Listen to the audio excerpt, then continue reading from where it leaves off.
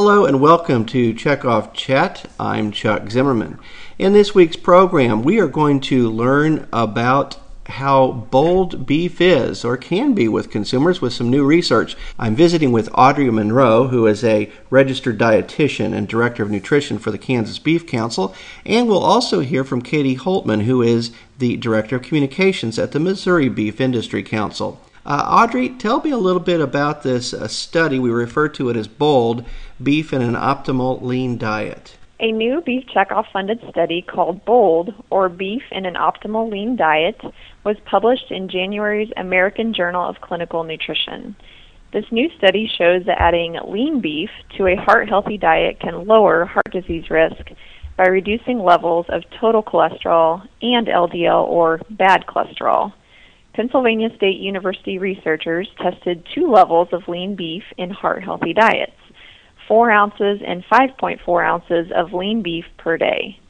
Both diets provided less than 7% of calories from saturated fat, and both showed significant reductions in total and in LDL cholesterol. The improvements in heart health risk factors seen from the BOLD diets are as effective as those from the DASH diet and other highly respected cardiac diets, many of which emphasize plant proteins. Wonderful. So from what you can tell, what's the reaction been like to the BOLD study's release, especially among health professionals and even those in the media? I think the study has been very well embraced by health professionals and the media. As you know, health professionals, folks like physicians, nurses, registered dietitians, personal trainers, pharmacists, and educators provide information and recommendations about food to patients and clients every day. The BOLD study is one of several scientific studies recently to conclude that red meat is not associated with an increased heart disease risk. The consistency of all these studies strengthens the body of evidence for these health professionals and allows them to recommend lean beef to their patients and their clients as part of a nutritious, heart-friendly diet. Additionally, this study has received quite a bit of mainstream media coverage in publications like Men's Health, Shape Magazine, and the Chicago Tribune. And last week, WebMD, one of the leading medical websites, published a story called 5 Foods You Don't Have to Give Up This Year. Beef was listed as the #1 food worthy of keeping in your diet.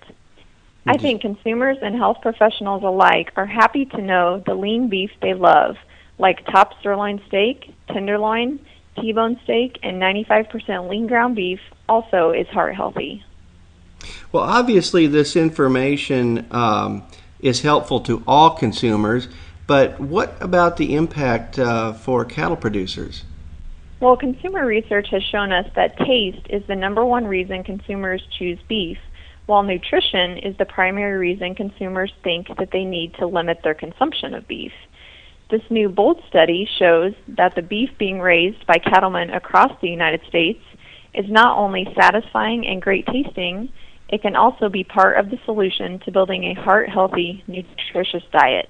This allows us to better promote beef to the health-conscious consumer. So let me turn now to Kaity. And Kaity, what are you doing in Missouri to extend the message of this BOLD research? Well, as I'm sure Audrey mentioned, the new BOLD research is a great tool for us to use as we kick off 2012. We have sent this information out to health professionals around the state, including retail dietitians, professors of dietetics, and of course those serving patients in medical facilities. We've also pushed out this information repeatedly through Facebook, Twitter, and on our blog, in addition to having appropriate information and links on our website for all visitors. As we approach February, which is I Heart Beef Month and Heart Month, and then March, which is National Nutrition Month, we'll plan to highlight this research with influencers of all kinds, including retail, food service, education, and of course those health-related dietitians and nutritionists.